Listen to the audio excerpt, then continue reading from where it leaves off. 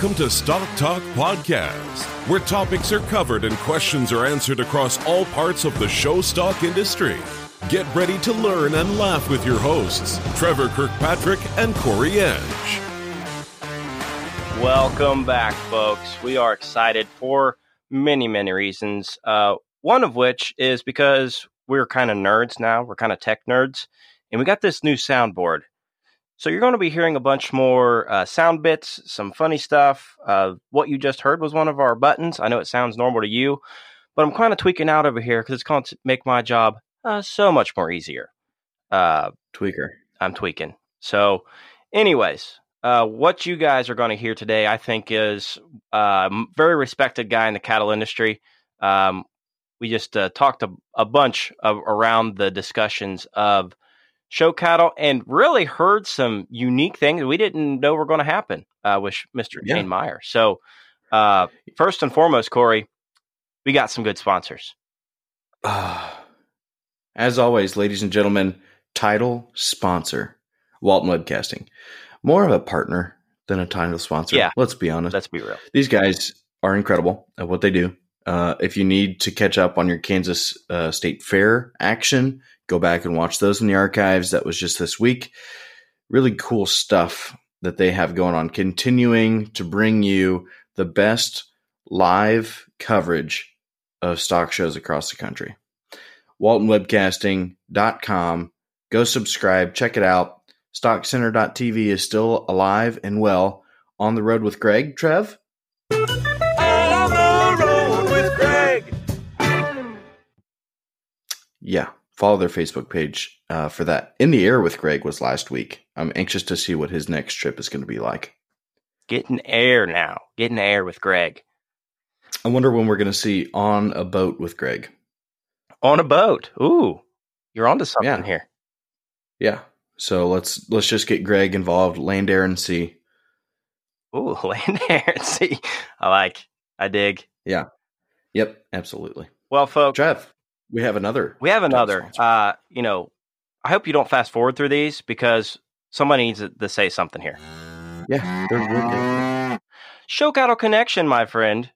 They're big time, and their sales today are huge. Just to name a few usual suspects, we've got A&J Cattle Company tomorrow. Just flipping through their website here. M. Lazy Heart Ranch at Western Shootout. The September editions today. My gosh, I could keep going and going. So many sales on Show Cattle Connection. Make sure you're jumping on there to buy your cattle. They're loaded with experienced team that's industry leaders that will help you get your stuff sold. Say you're on the opposite end and got some calves you want to get sold. You're going to be in the right hands with some of their support team that they have. Book a sale with Show Cattle Connection and experience the positive results.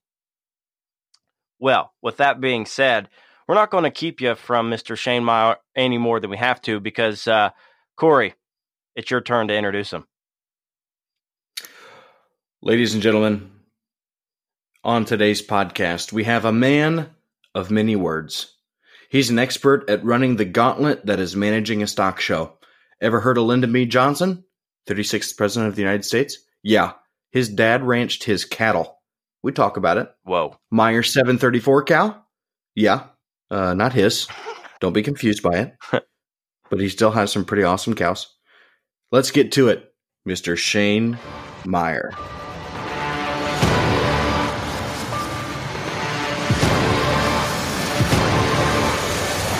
Well, folks, we're still in the cattle ring. We have another huge guest. Shane Meyer's with us.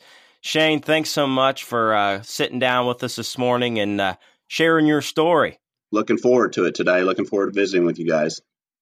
Well, cool, man. Hey, before we get into the nitty-gritty details that we're looking forward to here, why don't you just tell us a little bit about yourself and kind of what you do for a living and obviously where you're from. Okay, I live in Stonewall, Texas, which is kind of the heart of the hill country in Texas. It's a little over an hour north of San Antonio, a little over an hour west of Austin. I grew up here in Stonewall on a Hereford ranch. My dad actually worked for the President of the United States, Lyndon Johnson, for his active working Hereford cattle ranch, and we grew up on that. And we I was born in 74. Johnson passed away in 73, but Johnson was the four, kind of got all the parks and stuff like that going. So it stayed a working ranch. My dad worked on that. We grew up on that. That was a cow-calf operation, probably about a couple hundred head of Hereford cows. That's where I learned how to do the things that we learned how to do, pull calves, AI cows, just run a daily operation. We did a lot of horseback riding, rounding up cattle and working cattle. And then we also ran our own personal Hereford cattle. And on the side, my dad, we had a fitting service. And me and my two brothers, Lydell and Tyson, that's where we learned how to clip, feed, and get bulls ready for bull sales all throughout the state of Texas, and then grew up showing Hereford steers and Hereford heifers all over the state, and we made it to junior nationals once, and this, that, and the other, and then went on to judged at South Plains College in Levelland, and actually started livestock judging when I was in third grade. Gave my first set of reasons when I was in third grade. Scared to death, but we had a great county agent, and he saw a lot of potential in our team.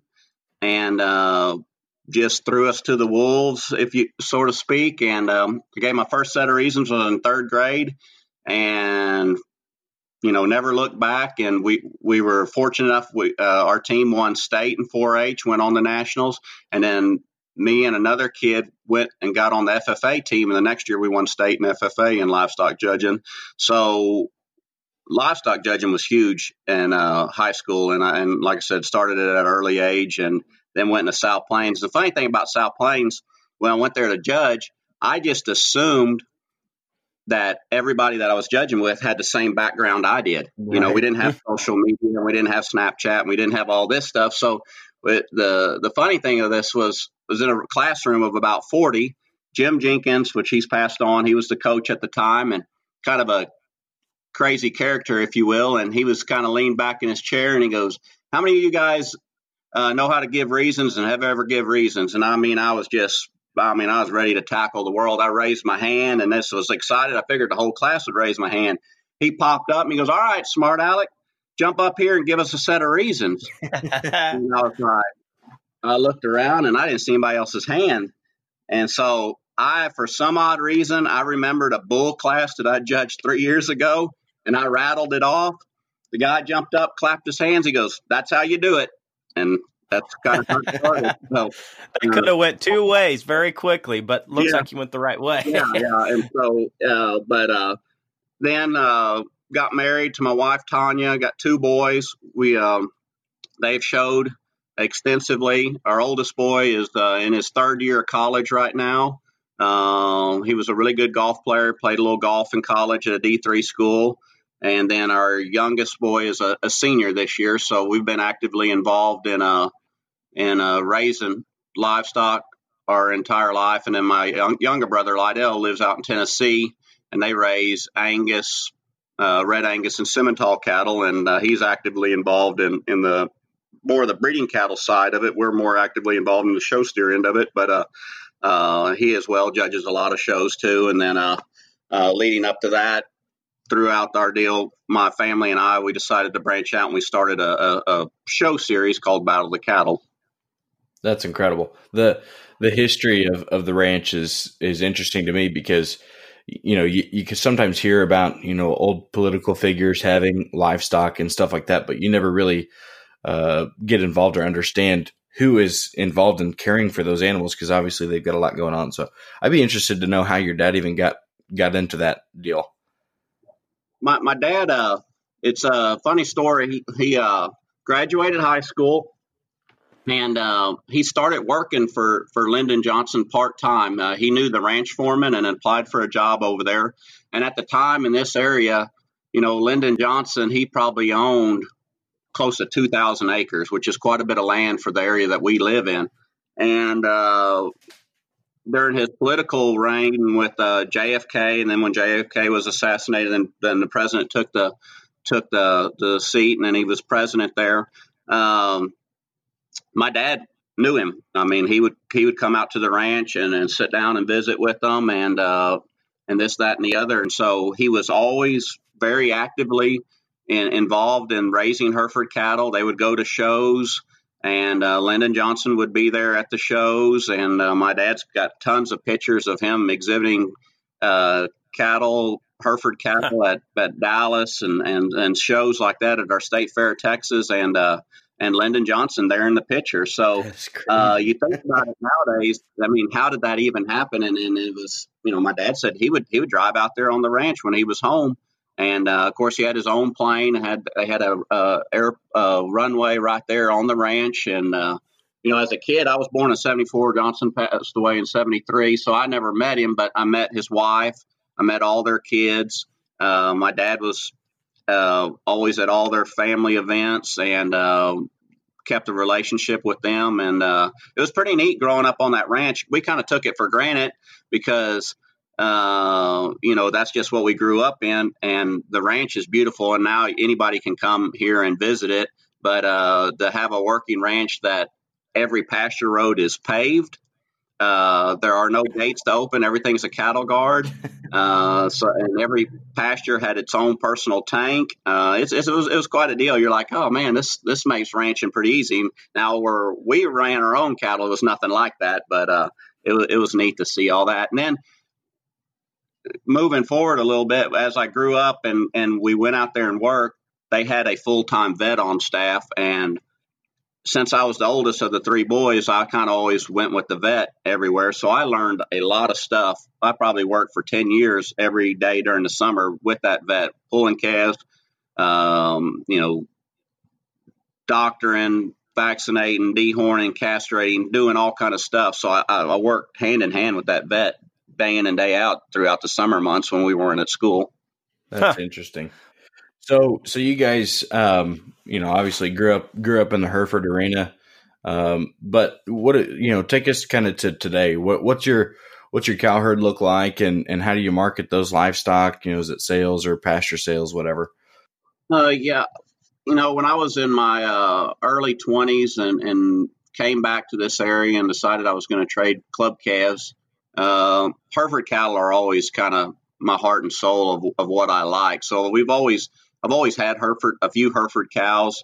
At one time, I had as many as 150 head of cattle, and then we went through a drought there in 11 and 12, mm-hmm. and I trimmed them down pretty good. But for here, the slick shear deal took off, so I had a lot of Charolais-based cows there for a while, but I probably had as many Hereford cows as I did Charolais cows. And then now we've kind of trimmed the herd back, and honestly, what we have now is basically Hereford cows that some of them I'll AI to a club calf bull, a crossbred bull. Some of them will AI and try to raise Hereford calves out of. But it's always no matter what we've done and what we veered off to, we've always seemed like we find ourselves going back to the Hereford genetics. I don't know if that's just in my blood or DNA or whatever you want to call it. But and I used to also sell as many as 200 head of club calves a year, mainly in the spring, and then I did some in the fall, and now we probably sell about 40. Or as my kids got older and they started showing more livestock, we kind of backed off of the selling, and I probably only sell about 40 or 50 head in the spring, mainly just for Texas shows. But and those are some that we raise, and then some I run out and buy and find and trade on as well. Now, you alluded to something we want to touch on there earlier, where your family started Battle of the Cattle. Tell us a little bit about how that got started and what your role is there with that show. Well, I'll tell you the short version, but I'll tell you where it really started. I was 6 years old, and you guys won't know the name, but there might be a listener or two out there. There was a man by the name of George Garretson, and he was probably one of the very first guys that went to Nebraska, Kansas, South Dakotas a long time ago and would go buy club calves and bring them back down here in this area, this where I live, and clip them up and resell them to kids all over the state. He started a club calf show here in my hometown, Fredericksburg, and put on a show. And I'll never forget that one day we were sitting at a cafe. My dad and I were sitting with him. He smoked cigarettes back then. Everybody smoked. But it was in the early 80s. And I was, like I said, 6 years old. And he was like, he turned to me and goes, "Shane, you realize why I do these prospect shows? I said, no, sir. I imagine you have a good reason, but I don't know. He goes, it's to give every kid an opportunity to practice with their animal before they go to the major show. And that stuck with me from right there. And he goes, it's my duty to make sure that these kids that buy these calves from me, they have every opportunity to practice with these animals before they go to the major show, Houston, San Antonio, and all those shows in Fort Worth. And, at that time, that always stuck with me, even when I was 6 years old. So moving forward, Mills, our oldest one, when he first started showing, we jumped in the truck. We hauled him everywhere because I wanted to get him as much ring exposure as I could. I wanted him to get in every situation and figure out how he's going to react, because I knew we had cattle for Louisville. I knew we had cattle for Fort Worth, Odessa, and theirs were going to be shows that were in a bigger venue, and I wanted to see how he did it. So after the first year of showing, I guess we were leaving one prospect show, and the boys were asleep in the back seat, and I turned to my wife, and I said, do you think our boys have met anybody? And she's like, what do you mean? And I said, do you think they've met anybody at these shows? Because we were going to shows and we were dropping them off. We were unloading. We'd run them through a classifying line, weigh them. They'd run in and do showmanship, and then we'd show in 2 rings, and we'd load up and go home. And it was about that fast. And I said, when I showed, these shows were a little bit longer, and there were some events to them. Like there was some stuff that actually had us interact. I said, my lifelong friends that I've met that I could call if I was broke down on the side of the road or needed $1, who were the ones that I met at these prospect shows, and then became good friends and carried it on through the major shows. And so that day forward, we started writing down things and ideas that we wanted to implement in a show. And we started it out with little clinics around here. Rented some fairgrounds around here and had clinics, and then we rented a facility 30 miles down the road, and we actually had a show. And my theory behind this was we were going to make it an event. And my wife has a master's in education, and I've probably learned more from her about putting on one of these shows from her than anybody, because we wanted to create an event when you got there that the kids were interactive. Every kid felt important. We do games. We do educational seminars. And then we changed up I don't want to say the entire format of how we showed them, but we implemented a two-judge system and a one-ring concept instead of the multiple rings. And I thought that my vision on that was 2 heads were better than 1. And so we just started it there. And the first year we had 6 shows. We had 3 in the summer and 3 in the fall. We just kind of threw it out there. And I told my wife, I said, I think people want something a little different. And we made it super interactive. And my wife was great at this, because I told her when we started this, I said, I don't care what we do, but when those people get there, I want them to be so entertained, be so into it that who's judging, who's going to win was irrelevant to them, that they were just going to do it for the pure enjoyment of the showing and bring it back to the basics and the core of it. And that's what we did. And man, we grew it. And every year since then, I mean, it's just grown and gotten bigger and bigger. So what was your first year? When did you start it? Ooh, that would have been, let's see, I have to do a little quick look here. So I think we started it in 2013, I believe, was the very first year. Okay. And like I said, it's been 6 years strong. We took a year off last year, and to anybody that's ever put on a show, you just don't clap your hands and put on a show of any magnitude, and there's a lot that goes on behind the scenes. But we started it, and here in Texas, you guys know just by watching showing steers, market steers, people take it serious down here, and it's Fort Worth, San Antonio, Houston, Dallas State Fair, all our major shows are big deals. So and we do slick shear a lot of steers, and we changed up the format. We changed the whole exotic breeds from your typical Charolais, Keys, Maines, or whatever. We broke it down and we made colored breeds out of them. We made 6 colored breeds out of them. We have a smoky division, yellow division, red division. We have a paint division. We have a black plus, and we have blacks, and then we have AOCs. So we actually have 7 divisions, and we just changed it up. And basically, what I did there was I watched at the major stock shows, and like at Austin, we have showed them in coloreds and blacks before, so that wasn't too new. But to break them down into 6, 7 breeds. So what I did is I went through there and I wrote down colors, and kind of like the Maines were typically reds and red and white cattle, and the Simmentals were always paint cattle. So I went in there and I actually built a formula to break them down into 6 colored breeds. And, it I didn't know how it was going to work, but it turned out and it worked really well. A lot of people don't understand the magnitude of the showing down there is just so crazy. I mean, we've talked about it, with Callis on a couple of weeks ago and some other folks, and it's just so in depth that, you can come up with that 6 color format and, still be just as competitive as you would if you were showing by, classifying breeds. So that to me is really interesting. And honestly, by doing it that way, you're probably getting those cattle a little bit closer in type and kind, because they aren't showing, maybe the red and white cattle are showing with the right, genetically, they're probably a little bit closer than what they would be if they were shown by, classifying breeds. So. Oh, 100%. And that's what a lot of our judges, after they judged that, that was their big deal, that how uniform the classes looked. I mean, it had gotten where I was watching at San Antonio, Houston, where the Keys would come in there and we'd have a red one, we'd have a yellow one, we'd have a black one. And I mean, so it was easy for people to go, well, that judge, judges get pigeonholed all the time, I feel like, by the public.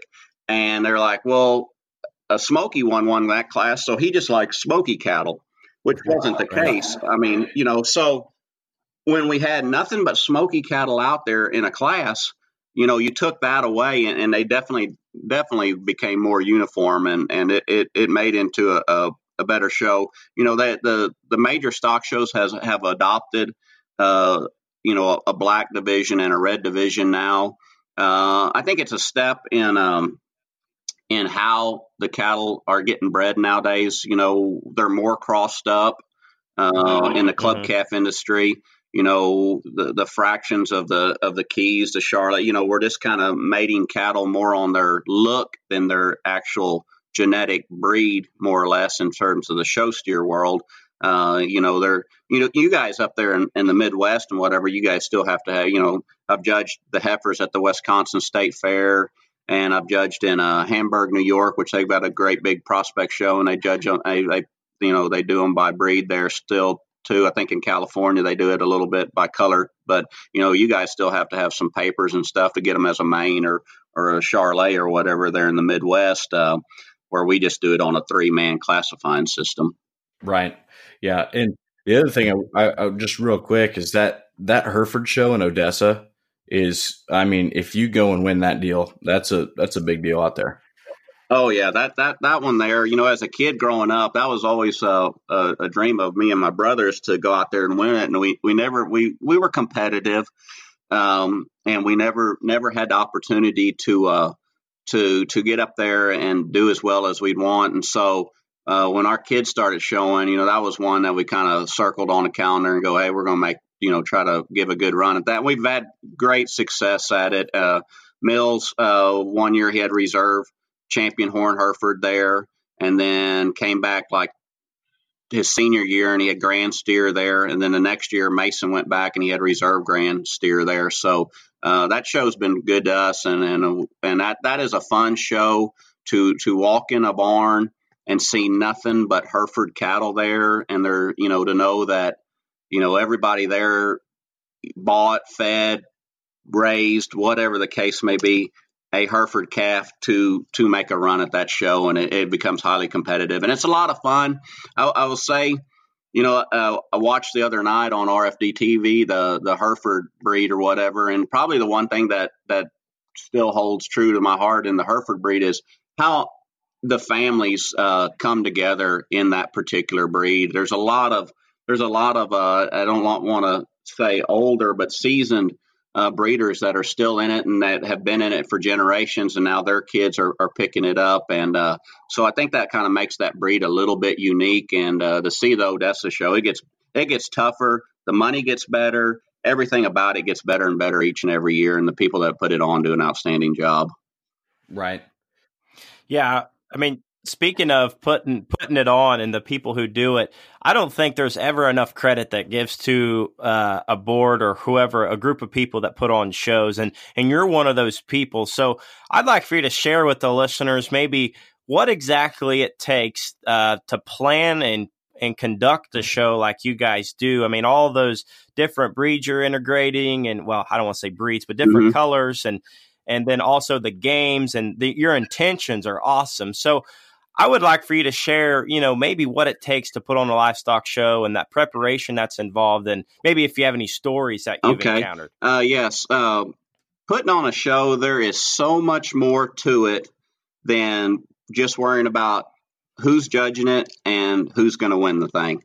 So it starts, for us, it's when we started the very first one, we probably started 6 months out. And what you don't realize is all the things that you have to have in place that far in advance. So we don't have a go-to venue that we have them at. So we call venue places, work around their schedule. Say if we're going to have it in Waco, Texas, or Fort Worth, Texas, these are the dates we're looking at. We'll talk to them. They'll email us all their dates that are booked up. This is what we need. We need it for Friday, Saturday, Sunday. We'll go back and forth with them several times. And then finally, when we do get a date, me and my wife will get up in a vehicle and we'll drive up there and we'll go meet with these people. And we'll visit with them. We'll tell them what we have, how many people we expect. We'll go over the concession stand, if they have a concession stand, if we need to get food trucks in there, where we can set up our supply trailers, where we can park our trailers, where we can park the vehicles, where the fire zones are, if we have to have night security, where we can tie the cattle out. This is and one thing people take for granted, and you guys listening out there show, here's one of the biggest things that becomes one of the most costly things is the dumpsters. So like at Fort Worth, if you can keep all the manure and hay in one dumpster and all the trash in other dumpsters like is labeled on there, it saves the show a lot of money. When they start mixing all that, they have to charge us by the pound or by the tonnage when they just do that stuff. So we'll go over and we'll make things like, okay, let's put all the manure and dumpsters in one row and let's do all this over here so we can keep all that separated. And then we go over the setup of the ring. Like at Fort Worth, the ring is air conditioned. When we want the AC on, how long, what we want it set at. Then we'll go and we got to get hotels for our judges, our classifiers, our showmanship judges, some of our volunteers, ourselves. And so then, we've done shows where we've done room blocks. So we've talked to the hotels and got with them. And if you mention our show, they'll give you a little discounted rate. So much goes involved in it. And then one thing that people really don't realize is, so when we order the awards for these things, the belt, we give a buckle for every breed champion, the Herefords, Angus, all the American cattle, all the colored breeds. And then we have banners and stuff. So just to tell you a crazy story about this one time, we had a guy, doesn't live too far from us, I'm not going to mention any names, but he sells trophies, buckles and stuff, just had that. He wanted our business. So, okay, you know what? We're going to go to you. My wife goes over there, places the order with them, and it's a huge order. And when we're ordering stuff like this, it's not like we're just ordering $500 worth of product. We're ordering in the tens of $1,000s worth of products. Because, by the time you order 17, 18 buckles, so many banners and whatever, for all the shows. I mean, you're looking at a lot of money. So she placed this order. Everything's good. Did everything. Less than 3 weeks before, my wife had called them, texted them, emailed them. It was like, hey, y'all got all that stuff in, They had lost the order. 3 weeks away from a show. You want to talk about scrambling. For that whole week, we drove to places that could do a mad rush on the buckles. It was more so for just that show we had coming up. We had a little bit of time on the other shows, so we could make that work. But you want to talk about getting buckles, trophies, banners, ribbons. I mean, we were letting them do it all, and we had to go around. I can't tell you how many hours of every day for a week we spent on the phone and personally driving to places like, okay, you can get all these ribbons. You take it for granted. You order. So we have about 70 classes, anywhere from 50 to 70 classes. So you need 7. So we'd get 100 ribbons, 100 first, second, third, fourth, fifth, and so forth ribbons. So you take for granted, well, those ribbons don't just appear. So you got to order those things and what you want written on them and how you want them. All the rosettes for all the showmanship, all the buckles for everything, and then how you want it designed. I mean, so we spend a lot of time on the design. My wife does, and actually my 2 boys have stepped up into that. My youngest one in particular, he really likes the design of things, and he'll come up with designs and help them. They'll design it however you want to. So that's been fun to watch them be a part of that. But you want to talk about nerve-wracking? That was pretty nerve-wracking, and then as well. We followed up with some apparel at the shows. We have T-shirts, caps, hoodies, and stuff like that we sell for the shows. And, those we order way in advance. And you never know what's going to sell. My wife has a pretty good knack for fashion and what works. And thank goodness I'm not in charge of that, because I'd look like a vote for Pedro on the front of the shirt. But she does a good job in the caps, and that stuff sells, and that helps pay for the show. And another thing that we do, we seek out sponsorships and people.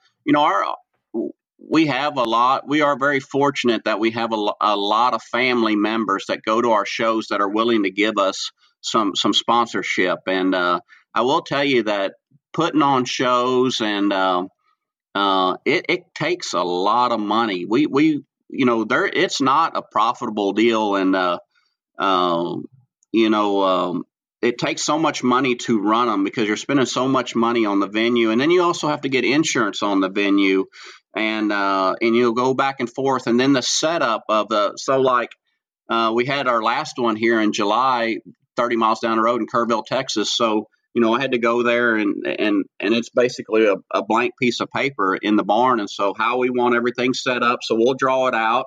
And the people I was working with, they were new people. We had never worked with them. That was a new staff. So I went there, and they had it pretty close. But then I got to go back there, and we'll take the tape measuring out. Oh, we got to make these aisles wider. Oh, this, we're expecting 400 head. We've only got it where it'll handle 350. We're going to have to come up with something we're going to do different.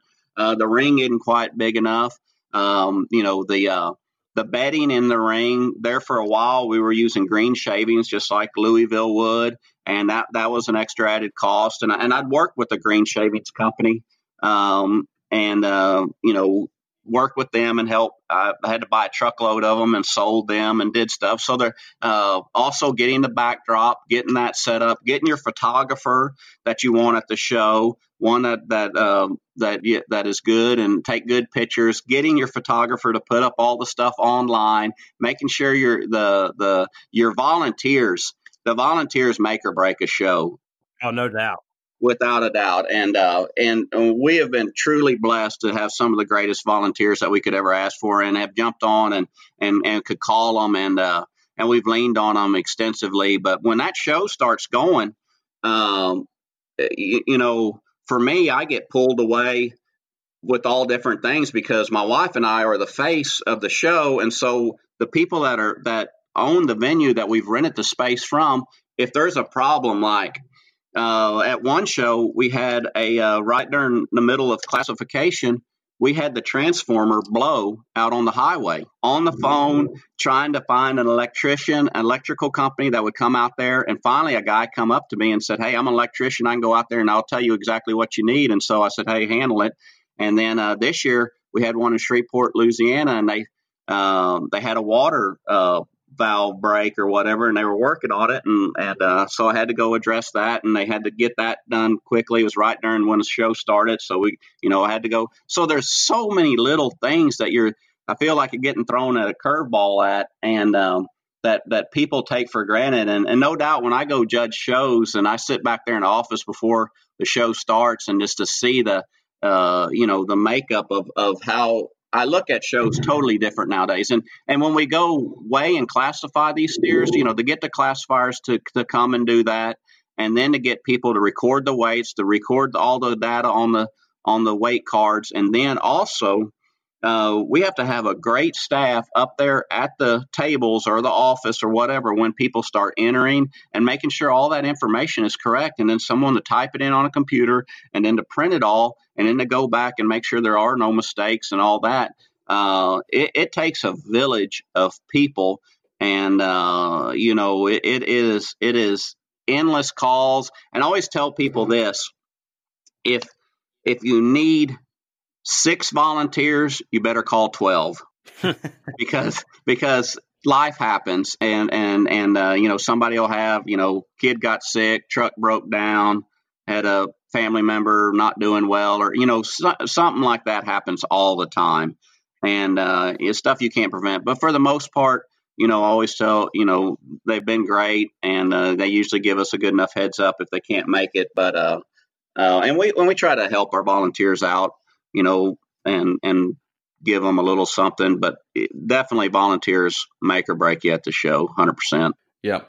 So Shane, you judge shows, you put shows on, you go to shows and exhibit, with your family. Mm-hmm. So I'm sure that you've been in either direct fire or contact or scrutiny when it comes to politics. Mm-hmm. And so maybe give us your viewpoint on how you see politics in the show ring and even outside of the show ring. I'd be interested to hear that. My take on it is probably just a little bit different than your average person, because I've seen both inner workings of it.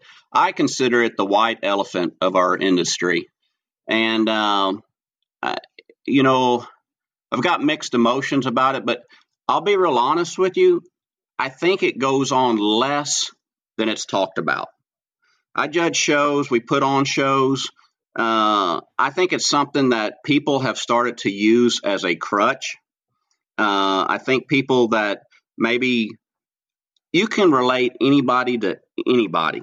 And after putting on shows, and I had a conversation, I judged a show out in Georgia, and I had a conversation with a colleague of mine, and he had also put on shows here in Texas and has moved out there to Alabama and took a job out there. And we were talking about it, and he said, when I first started got hired for the job, he goes, I thought the most enjoyable thing would be picking the judge, hiring the judge, and announcing the judge. And he goes, it became that was the least favorite thing. And I said, I will tell you, as someone that puts on shows, that is one of the things that the general public really attacks you at. And I think in this industry, in the show industry, if people would understand that the show is trying to get the best possible judge that they can get,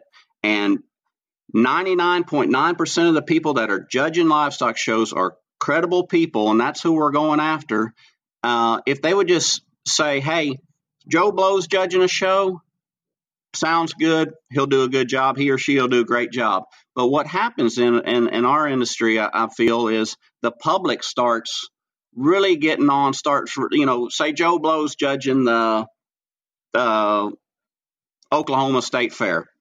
And they're like, well, Joe Blow went to college with so-and-so.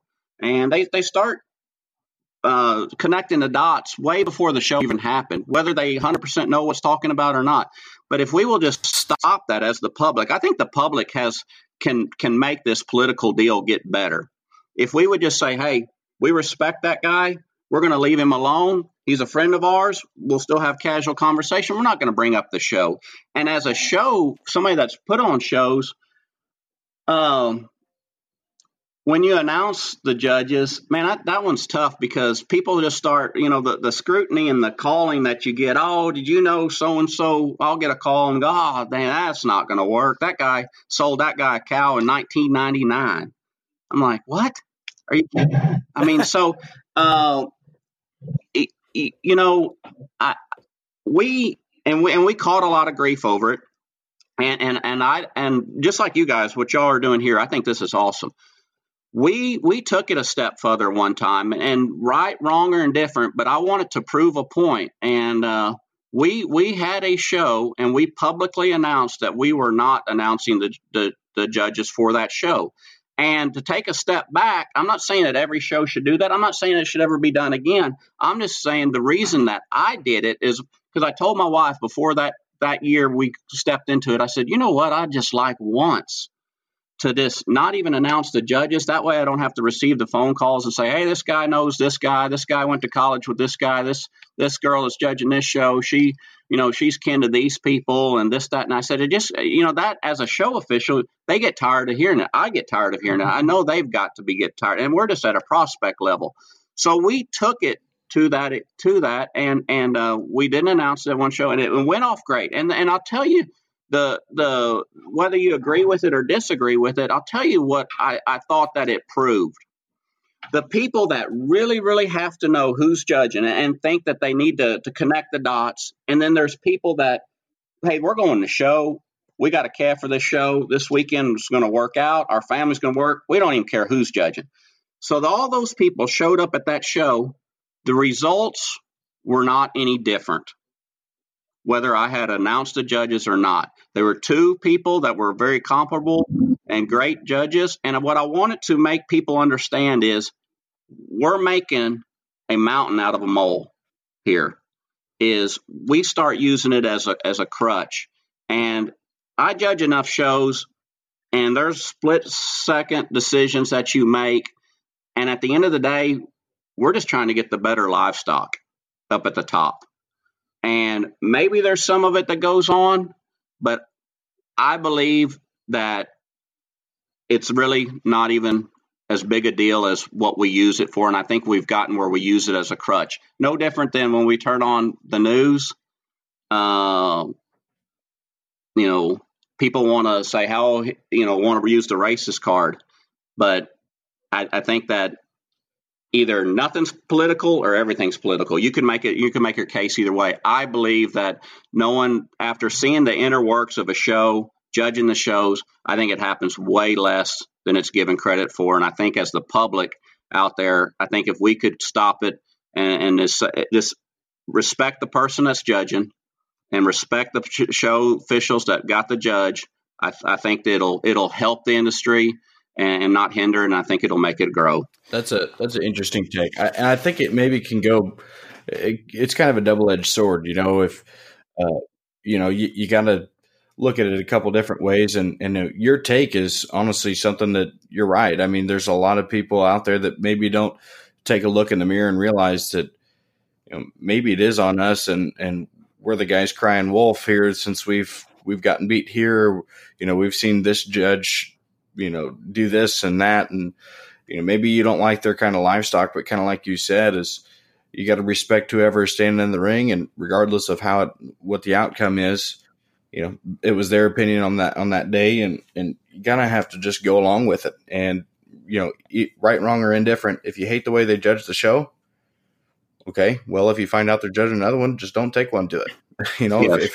If you're that sore about it. And then if they're doing, if they did a good job, then that you can go and get a fair shake underneath that judge, and I think that's what most people want. So, yeah, and I'll also add to that too. One of my greatest mentors and friend is Adam Nygren. I'll give him a shout out here. We always joke because he's not a pig guy, quote unquote, but he really is. He's around the livestock deal more than what he takes himself credit for. But anyways, he always says, you're the one taking your livestock to the judge to get evaluated.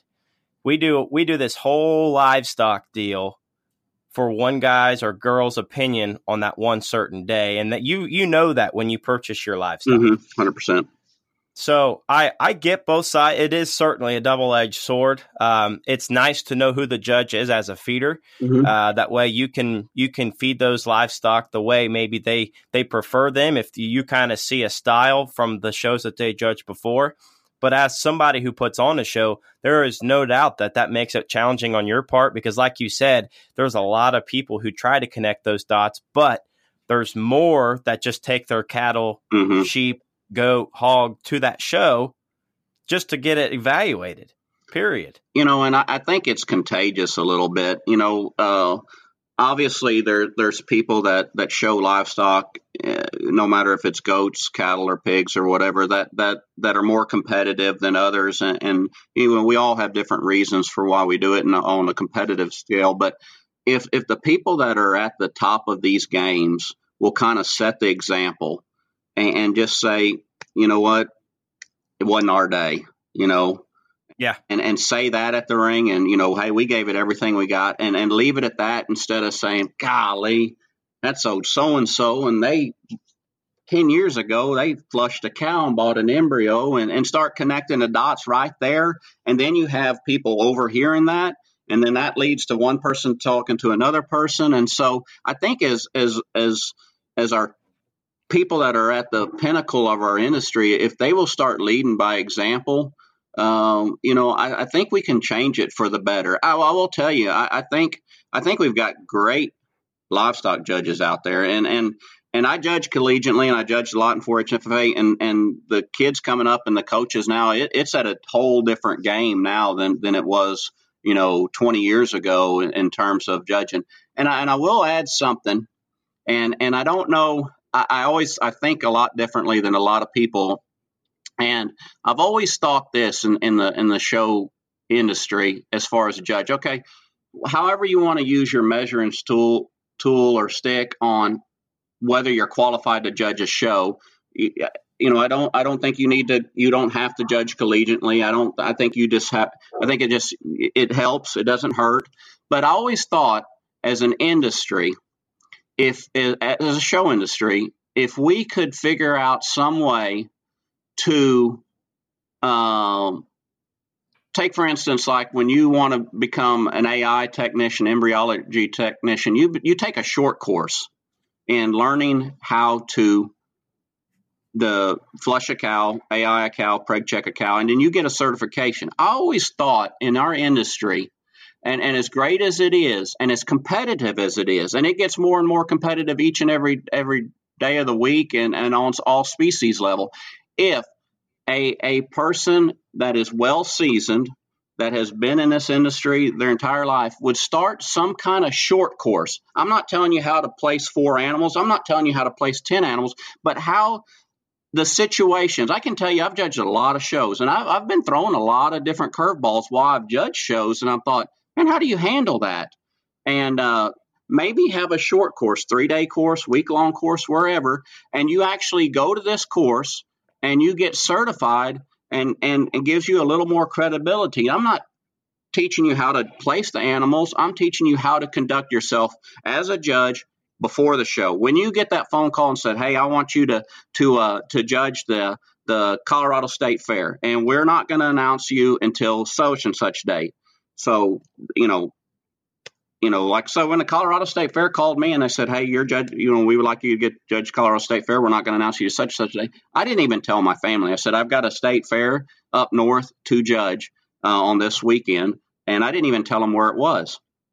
And I never told anybody about it. So I honored what they wanted. And I understand why they want it, because they don't want, they don't want to start catching the scrutiny. But if you could start coaching on people, and then even after they announce it, I think as a judge, you have to take a step back a little bit. Don't call your 10 best friends. Go, hey, I'm judging this show here. Hey, I can't wait to see you. Bring this, whatever the case may be. I think there's ways that the judges, we can teach the young people and anybody really. There's things that, I go over every show that I've judged with like a big show like that, and we've drawn up our own contract, and I've gotten contracts from the National Western and many state fairs I've judged, and I've gone through them, and we've created our own contract. I reread through that contract because I think it's a good reminder of where you need to be mentally, and it's easy to get caught up in that because you're proud that you're getting to judge something, but in the same respect, you got to take a step back and hey, I'm going to honor the show, I'm going to honor what I'm doing,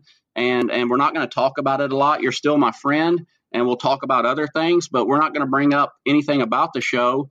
And then as well, but I think there could be a short course. I've judged a show, and it's kind of happens a little bit more on the lower level. I was waiting for a class one time. I was just kind of leaned up for the fence, and it was one of those shows that had multiple rings, and I was just leaned back on the fence, and this gentleman come up to me. He goes, "Hey, I just want you to know there's talk around this show that you're going to use so and so." And I said, "Sir, I don't even know who that is." And he's like, "Well, I'm just letting you know I don't want that to happen." And I said, "Sir, I don't even know what you're talking about." And so I said, "You know what?"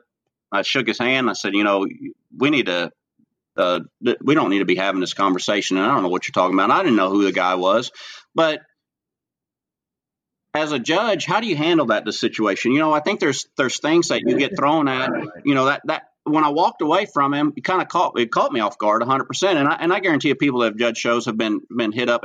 And just like the simple fact of, our shows, we try to do things a little bit different. We try to get the judges to stay at a hotel that maybe not is a popular hotel with all the shows. That way, when they go down to the lobby to get a cup of coffee in the morning, half the show's not in the lobby. We just take little steps that kind of help ensure the integrity and kind of keep the judge out of harm's way, if you will, because, whether you see somebody, and I always like the venues, and this is something you would never think about this if you didn't judge or you didn't put on a show. I like the venues that have their own separate official restroom where the judges can go in there and not have to walk through a crowd of people and be in the restroom with several. I know as corny as that may sound, but as a judge, I don't want to interact with anybody really while I'm in that judge mode, so. Yeah. And typically you ask the people who run it, like, "Hey, do I need somebody to come with me, or is this a big deal?" Because sometimes they're like, "Yeah, just go. There's a porta-john right there." Or, "Yeah, hey, yes, we have 2 people that need to go with you," and they'll escort you. I think, you got to take all measures you can just to make it as fair for everybody as possible. And that stuff that you've shared, maybe people don't really think about. So hopefully those listening, we can chime in on some of that. So, hey, we're going to move right into our topic we call Topics from a Hat, brought to you by Fierce Threads. The only hat, screen printing, and embroidery we use comes from Fierce Threads. It is your #1 source for high-quality screen printing and embroidery. Put your business success at the forefront and upgrade your apparel line today with Fierce Threads. Folks, jump on our online store, take your selfie, and get that free year subscription to the Patreon. So we had a topic that we brought out again. We had it on an earlier episode, but we want to get your thoughts on this topic. It's kind of in-depth and it's loaded, but it comes from an anonymous listener, and they say, to quote them, "You see a lot of breeds like Key-Maine, Shorthorn Plus, etc. of those cattle named Supreme and top 5s at expos and jackpots. These breeds hold little relevance in the beef industry and don't necessarily hold a place in terms of seed stock for commercial producers.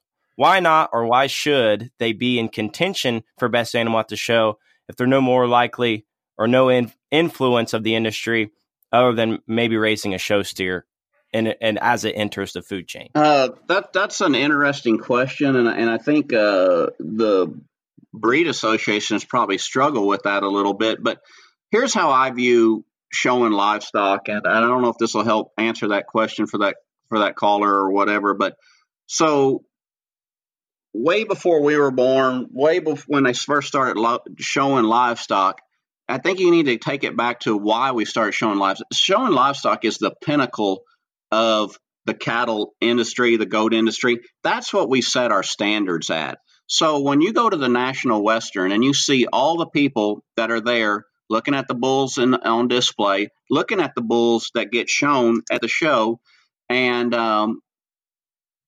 whether they may never ever raise a show animal, but they are looking at that animal, and that gives them a standard to set their cow herd after. The Shorthorn Plus, the Keys, or whatever you're talking about there, we use them.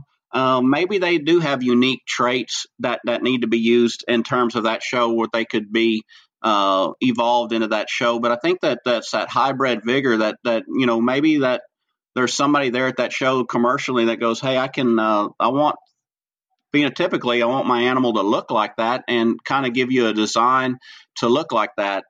The show industry, I take it back to National Western, Kansas City, Louisville. Those are great places where you see a lot of people that just raise livestock, whether it be sheep, goats, pigs, or whatever, and they come and watch the show, and they really don't raise any show animals, but they also can purchase semen on these animals as well. So I think just that hybrid vigor on those breeds, those smaller breeds, can sometimes help jumpstart into, you can implement those into a purebred operation and help your operation. They're not necessarily, you're not going to want necessarily a herd of 150 head of Shorthorn Plus cows, but maybe that one particular animal could help catapult you into maybe something a little quicker that you could be in your Keys and such forth. But if you look back in history, the Keys and stuff like that, when we used to have full bloods, they changed the industry, when we wanted them tall and we wanted them better looking and stuff.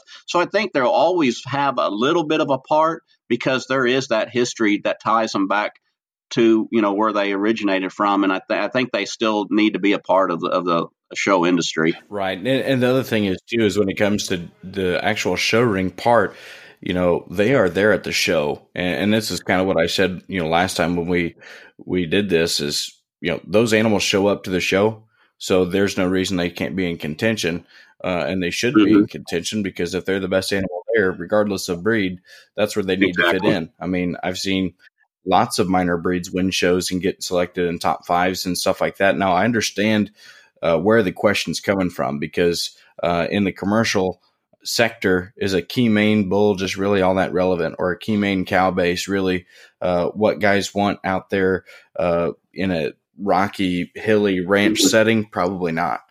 But I don't think those guys are going to want to, have those cattle there anyway. So why not have them, give those breeds a place, in the industry somewhere. And if the show ring is the place for it, then by all means. I agree. No, folks, that's the kind of the stuff we always want to talk about. Bring those topics back in. It may be controversial, but we appreciate Shane's thoughts there. Make sure you keep those pouring in. We're starting to get to the bottom of the barrel in terms of some of our topics. So make them creative, make them good. Even if you've sent in a topic before, send in another one. Why not?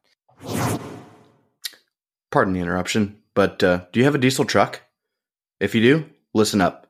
Check out Fleece Performance. They have the best and most complete lineup of race-proven products for your truck. Everything from their famous drop-in Cheetah turbochargers for Cummins, Duramax, and Powerstroke to injection pumps, lift pumps, and cylinder heads. Ladies and gentlemen, visit them at fleeceperformance.com. That's FLEECE performance.com, or at their new service and manufacturing facility in Pittsboro, Indiana, just west of Indy on I-74. And I passed it. It's amazing. It's huge. Back to the show. So we want to jump back in, Shane, to a question we had earlier, or maybe one we want to project. So, you said you had some older boys that are maybe seniors or a little older in their show career. I want you to kind of bring out what advice you would give to parents that want to raise their kids in the show stock industry but are afraid of burning them out. Maybe how did you take your boys through the show stock industry?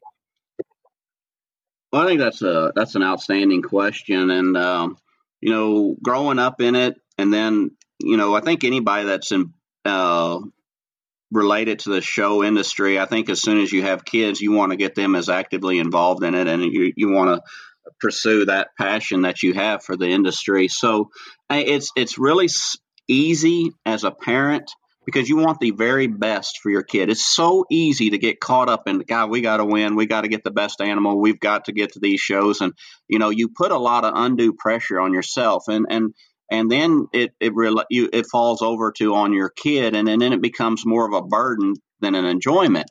But I think as a parent, we have to take a step back and realize that we got into this for the pure enjoyment of showing livestock, the enjoyment of raising them, whether you have a cow-calf operation or you just buy them from somebody, and just the changes that they go through. I always tell people that with our family, the weekends that we all get to spend at home, and then go out there as a family, wash, blow, set up, lead, feed, and just care for our animals, those are some of the most interactive times and best memories that our family have. And then go into the shows. And I always, my dad always told me this, expect, the best, but prepare for the worst. And, you never know what's going to happen. And I think if you just take a step back and never lose sight of what the things are important to you and your family. Because, your kids are going to see how you act at those shows. They're going to see how you conduct yourselves. And that's going to have a effect on them, how they grow up and how they act. So you want to do that. At the end of the day, I told someone that used to buy cattle from me years ago, and, I felt like he was one of those guys that was just high intense, if we didn't do good, it was the end of the world. And I said, you know what? So at this show, you're third instead of first. I go, at the end of the day, how did that change your life? He goes, it didn't. I said, you're still going to get up Monday morning and go to work, right? He goes, yeah. I said, it's not the end of the world. No one died. It's okay. And so I think we need to just keep it all in perspective. And we're all guilty of it, because I don't care who you are. When you have your kid out there, you want them to do the best. And it doesn't matter if they're playing football, they're playing golf, or whatever. You want them to do the best. That's just mother nature. That's human nature. That's your parent. But I do also, as someone that's judged shows and put on shows, and I kind of coach people through this, especially the shows we put on, because I'll see people get discouraged. Their kid didn't do as well as they thought they did. And I say, hey, you know what? It's not – that judge does not have a personal vendetta against you or your kid. That's just where they lined up today. And don't take it to heart. Learn from it.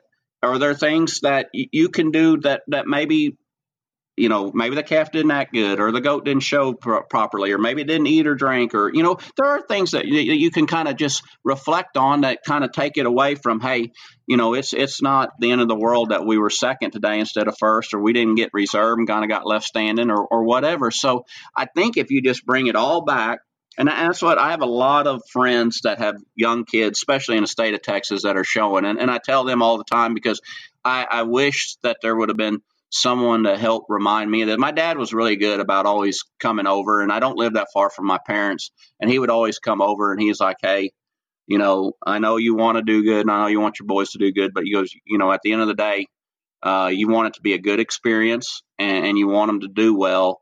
And I will tell you, reflecting back on their show careers, sometimes the best we did was when we kind of didn't think we had a shot, and just all the stars and the moon lined up, and our animal just got better and better. And some of the times we got that extra intensity about us and got nerved up, and that's the time we were let down the most. So I think if you'll just kind of keep it all in perspective, and at the end of the day, just remember why you're doing this. You're doing it to be a part of agriculture, to raise a family, and to do things as a family. Because our boys, they've played football, they played baseball, they played golf, and we watched that from the sidelines. And so when we show, we do that as a family. So that's the beautiful thing about the show industry. You get to really interact with your kids. You're there with them.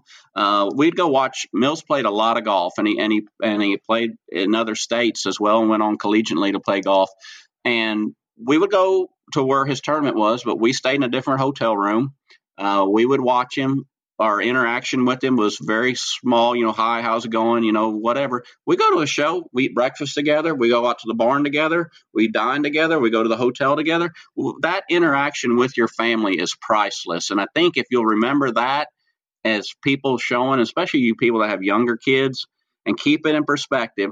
And I promise you, if you stay after it, your day will come, and that will make it all worth doing it. Yep. So Shane, you talked about your dad kind of putting you in check, a couple times when your kids first started showing. And so I would assume that he's kind of been a big mentor for you growing up. But, what were some of the other mentors and influencers that you had to kind of help steer you down the path in the show stock business? My dad was a huge part. He was really good. He was intense, but he always, made us learn a lesson about it. As I got older in life, I would have to, from my livestock judging background, I would have to give our county agent, Mr. Dury Menzies, credit for that. He really hauled me and my brother around Lydell and other kids that judged, and really taught us how to judge livestock and how to see them and talk reasons. And I'm forever grateful for him, the time that he took. And he had a daughter that was older, and then his youngest son was just a year below me. So going out with him. And then as I got done with college and started working at places and learning more about, quote unquote, the club calf industry and the selling and the getting them ready and everything, I would say the two people that probably were the most influential on me as far as learning a lot about it was, I worked for Bill Cody. He's originally from Wisconsin. He lives in Texas now. I learned a lot from him. He was very determined and had a great work ethic, and I learned a lot about the industry from him. And then I went and worked for Mark Kopis. He's originally from Oklahoma, and then worked for him when he lived in Brownwood, Texas. And I learned a lot from both those guys, and I always learned a lot. I always thought Mark was really good. He took me under his wing, and he didn't mind sitting down and telling me, hey, situations, and this is why we did this, or this is why we didn't do this, and I learned a lot about clipping and trim and feed, and just doing stuff through those guys, and wouldn't be here today if I wouldn't had those people in my life to help better me as a person and learn. And they were very gracious in teaching me the things that they knew. There's always that few people I can attest my time to, and you always got to take a step back and remember where you come from, and that always helps me to go where I'm going. So you mentioned briefly there about trim and feet. Now, you told us before when we were getting started here that you trim about 4,000 trim feet and dehorn cattle about 4,000 head a year. Yeah, I trim feet on about 2,000 head a year, and I dehorn about 2,000 head a year, and yeah, it's pretty crazy. Wow. So how'd you get into all that? Just by your mentors, or? Well, yeah, it's I did a little deal on Show Circuit had sent an email over to this little questionnaire on hoof trimming and stuff. And one of the questions on that was, when did you start, and how long have you been doing it? And we were going over those questions, and my wife was like, when did you start? So I started when I was a freshman in high school, when I was 14 years old. My dad trimmed feet on all our show steers, all the sale bulls. And mind you, when I say we got sale bulls ready, we would get about 50 head of sale bulls that were probably anywhere from 16 months old to 2-year-olds ready for a sale in the fall and in the spring. So we had, throughout a course of a year, we had 100 head of bulls come through our place. And then we had our show steers. And then my dad trimmed feet on all the local cattle that were around here as far as for the 4-H and FFA kids, and Ed would take on some custom foot trimming as well. He didn't travel out, but he didn't. So I learned from him. And going into my freshman year, he was going to have arm surgery done, carpal tunnel syndrome, and his arms were bothering him really bad. And so it's not like it is now, and it's not a quick return as far as healing up from it. So he was going to be in a sling for quite some time. And he just came up to me and he's like, today you're learning how to trim feet. I said, okay. He goes, you've watched me, you've helped me, but we're going to learn. And the crazy thing about how I learned to trim feet, when I was 14 years old, mind you, my dad was left-handed, or is left-handed. And so we had a left-handed table. I learned how to trim feet left-handed. And I trim feet probably for 3 years. 3 years I trim feet with my left hand. And I always thought, I was like, man, this and I didn't mess anything up to my knowledge. And I was probably trimming at the age of 14 and 15, I was probably trimming close to 250 head a year of sale bulls and show cattle. And then, once I started trimming feet, all the local people would bring them. And then we had touching counties. They would bring them over and I'd trim feet. We had a guy come by one day that had a hoof table, and he traveled around, and we had so many bulls to trim feet for, and I was behind. I was in school and trying to do this work, and my dad had taken on more than Lydell and I could handle, and I called him and I asked him, I said, hey, if you're ever in the area, I said, I need some help. I said, I can't get all these, Lydell and I can't get all these bulls' feet trimmed. So he comes and he brings his table and he sets it up, and he goes, I'll tell you what, I'll do the fronts, you do the backs, and we'll roll on. So I grabbed the hoof deal and I said, hey, what's wrong with your table? He goes, what do you mean? I go, it's facing the wrong way. He goes, well, let me look at yours. And he goes, yours is facing the wrong way. And so we rolled the first one over, and I grabbed the grinder with my right hand and started trimming feet. And I was like, holy smoke, this is a lot better. And he goes, you've been trimming feet left-handed on a left-handed table. And so then I started doing them right-handed, and he showed me that we could switch our table around, and we got a welder out, and we switched our table around and started doing them right-handed. But I started when I was 14 years old and have done hoof trimming, and then bought probably in my early 20s, bought a hoof table. Kirk Sturwald's brother-in-law actually built it for me, and I bought one of those, and then would travel around and start trimming feet, and then, started dehorning here for the public. I don't know, 8, 9, 10 years ago, but I've always knew how to do it. Like I said, early in my kid growing up, I ran around with a vet all the time there at the ranch at the LBJ Park, and learned a lot of things and always knew how. But there was a guy by the name of Bob Ransom that did a lot of cosmetically dehorning on show steers, and his back went out, and he always said, he goes, I don't mind passing the torch over to you if you're willing to take on the work. And so we just kind of, went from there and learned a lot of things about how to do, more in a day, and the things to do that make it a little bit better. But, I've been trimming feet for, since I was 14 and knew how to dehorn cattle for quite some time. So that's crazy. Get to see a lot of livestock, get to go to a lot of places. A lot of people bring them here. So get to meet a lot of interesting people. So I'm thankful that I get to do that. It is very labor intensive. I always wonder, there's a lot of people still that still do it to some degree, but always wonder, what young person is going to pick up that torch. Cause, I don't see myself when I'm 80 years old still doing this, but, right. Yeah. Well, considering that an arm surgery and a bad back got you started, I can see how it may be a little bit intensive on the body. Yeah. So, what's going to happen to me eventually. Yeah, exactly. Yeah. It's an art form to get those show steers dehorned right. Cause if you mess it up, I mean, A, you don't have a very happy customer, and B, you get a show steer with an ugly head, and, sometimes a little bit of a decision factor if you're talking about picking a champion and reserve from a breed. If one's got a better looking head, that's probably a little something you want to. 100%. We're going to interrupt you one more time, but this time there is huge announcements. I feel like we say that a lot, but I'm just overwhelmed with what we're going to tell you right now. We have a guest coming the end of this month that you may have heard of before. Bucket list. Another female guest. She's on our dream list. We have a list of people that we want to get a hold of. There's 3 on this list.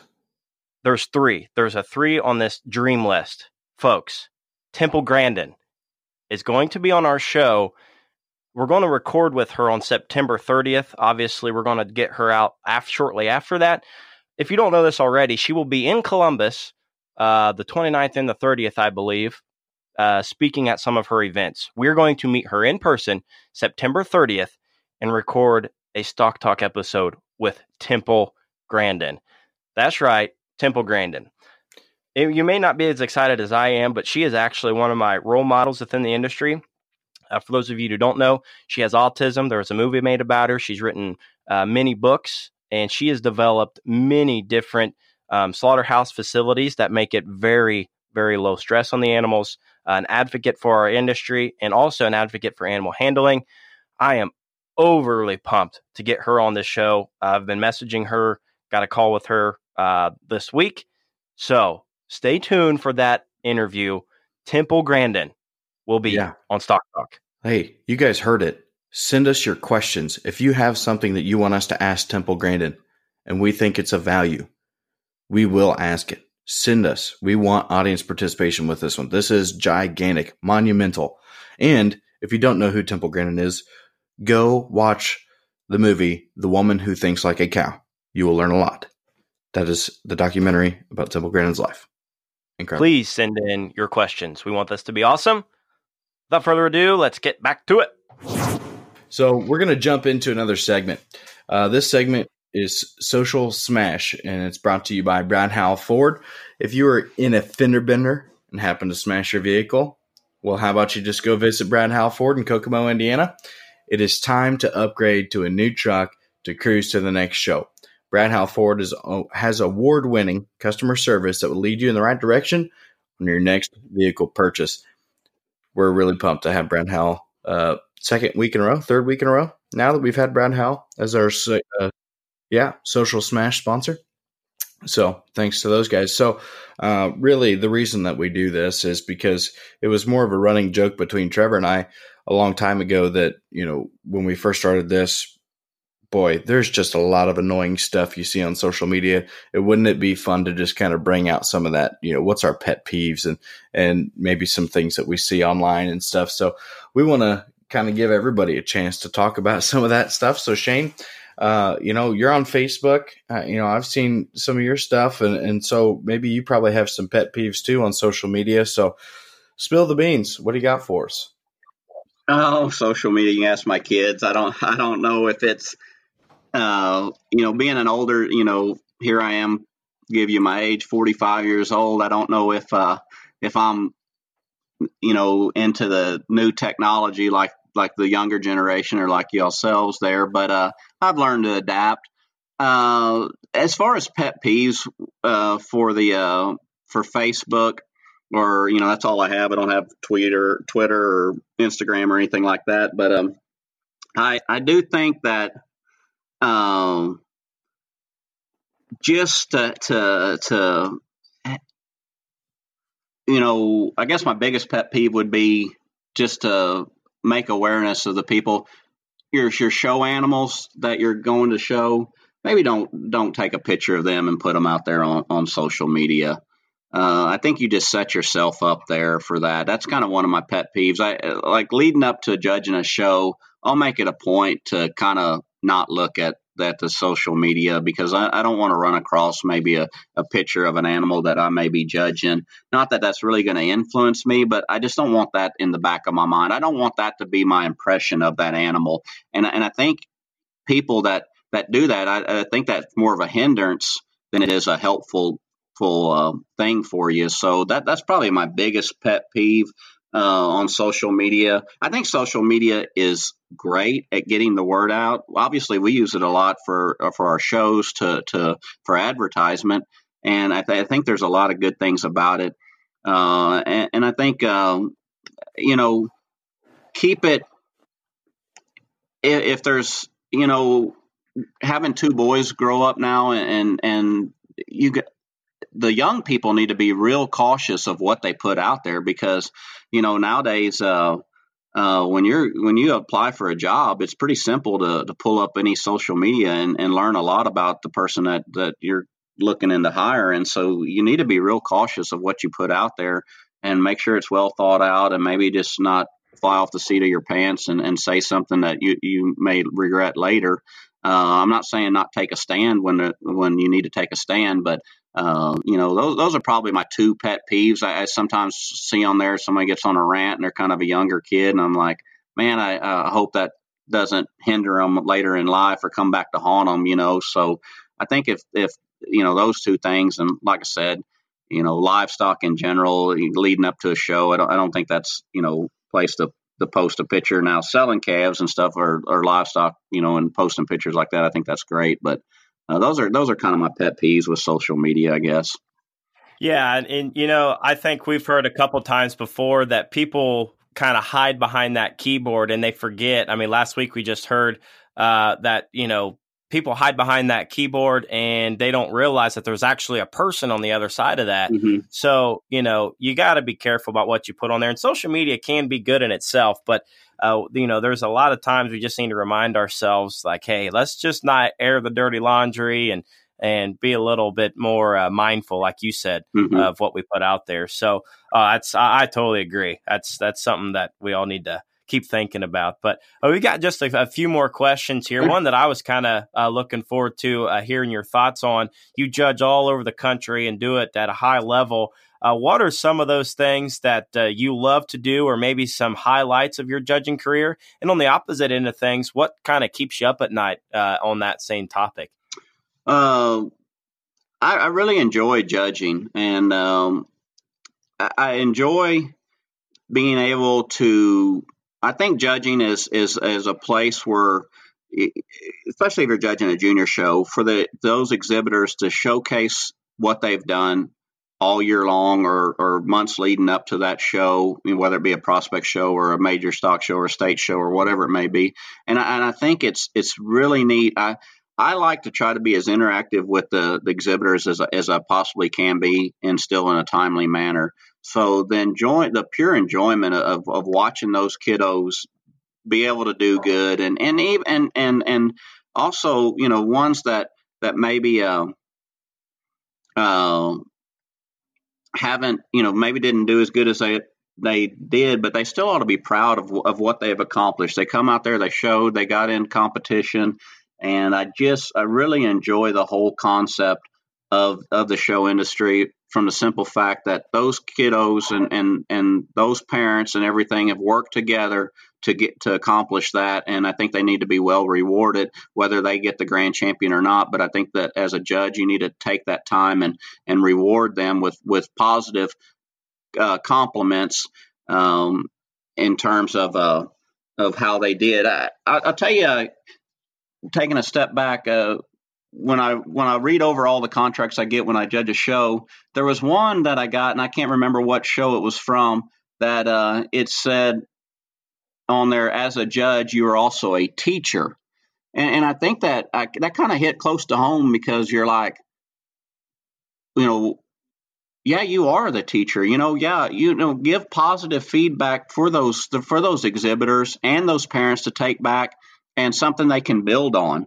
And I think sometimes as a judge, we forget that, hey, we're not only just lining them up and placing them. Hey, we're the professor. We're teaching these kids how they could have got better, things they could improve on, but also the things that they've done right. So I think that's very important. Oh, I totally agree.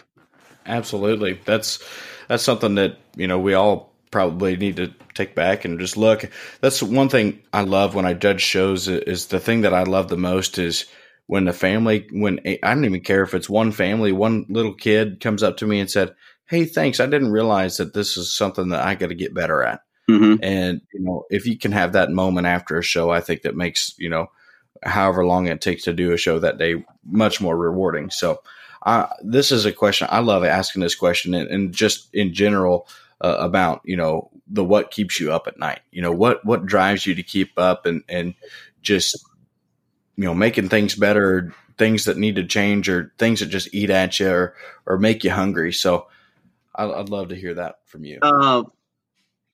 And my wife will tell you that a lot of my ideas have just created more work for her. But I look at things a little differently, and I'm always thinking how we could do things better. And probably the one thing that really keeps me up at night, and the thing that I like the most about the show industry, is I like that diamond in the rough. I like finding that animal that maybe a few people overpassed, looked over, maybe that no one saw, that was going to feed good, and then everything went accordingly, and then sneaking up on them, and that animal having success in the show ring. That really is neat to me. That's always been, because I've always kind of been that guy that, I maybe didn't buy the most expensive one, and we grew up and we had to be, have a budget about it. And today, my dad kind of always taught that, hey, we need to look a little further down the line here and see if we've got one that's maybe got a little more potential that will fit our program a little better. So with the kids growing up, I've always kind of kept that mentality. And it's like, yeah, that one's no doubt the best one today, but let's look at what will fit our feeding program a little bit better, and one that we might be able to sneak up on them there at the end and have some success. That right there, that's what keeps me up at night. I really that's the fun enjoyment part of it, and I've never, my dad probably taught me that, and then just keeping that in mind. So that's the fun part of it. I really like the people. I think you guys too. The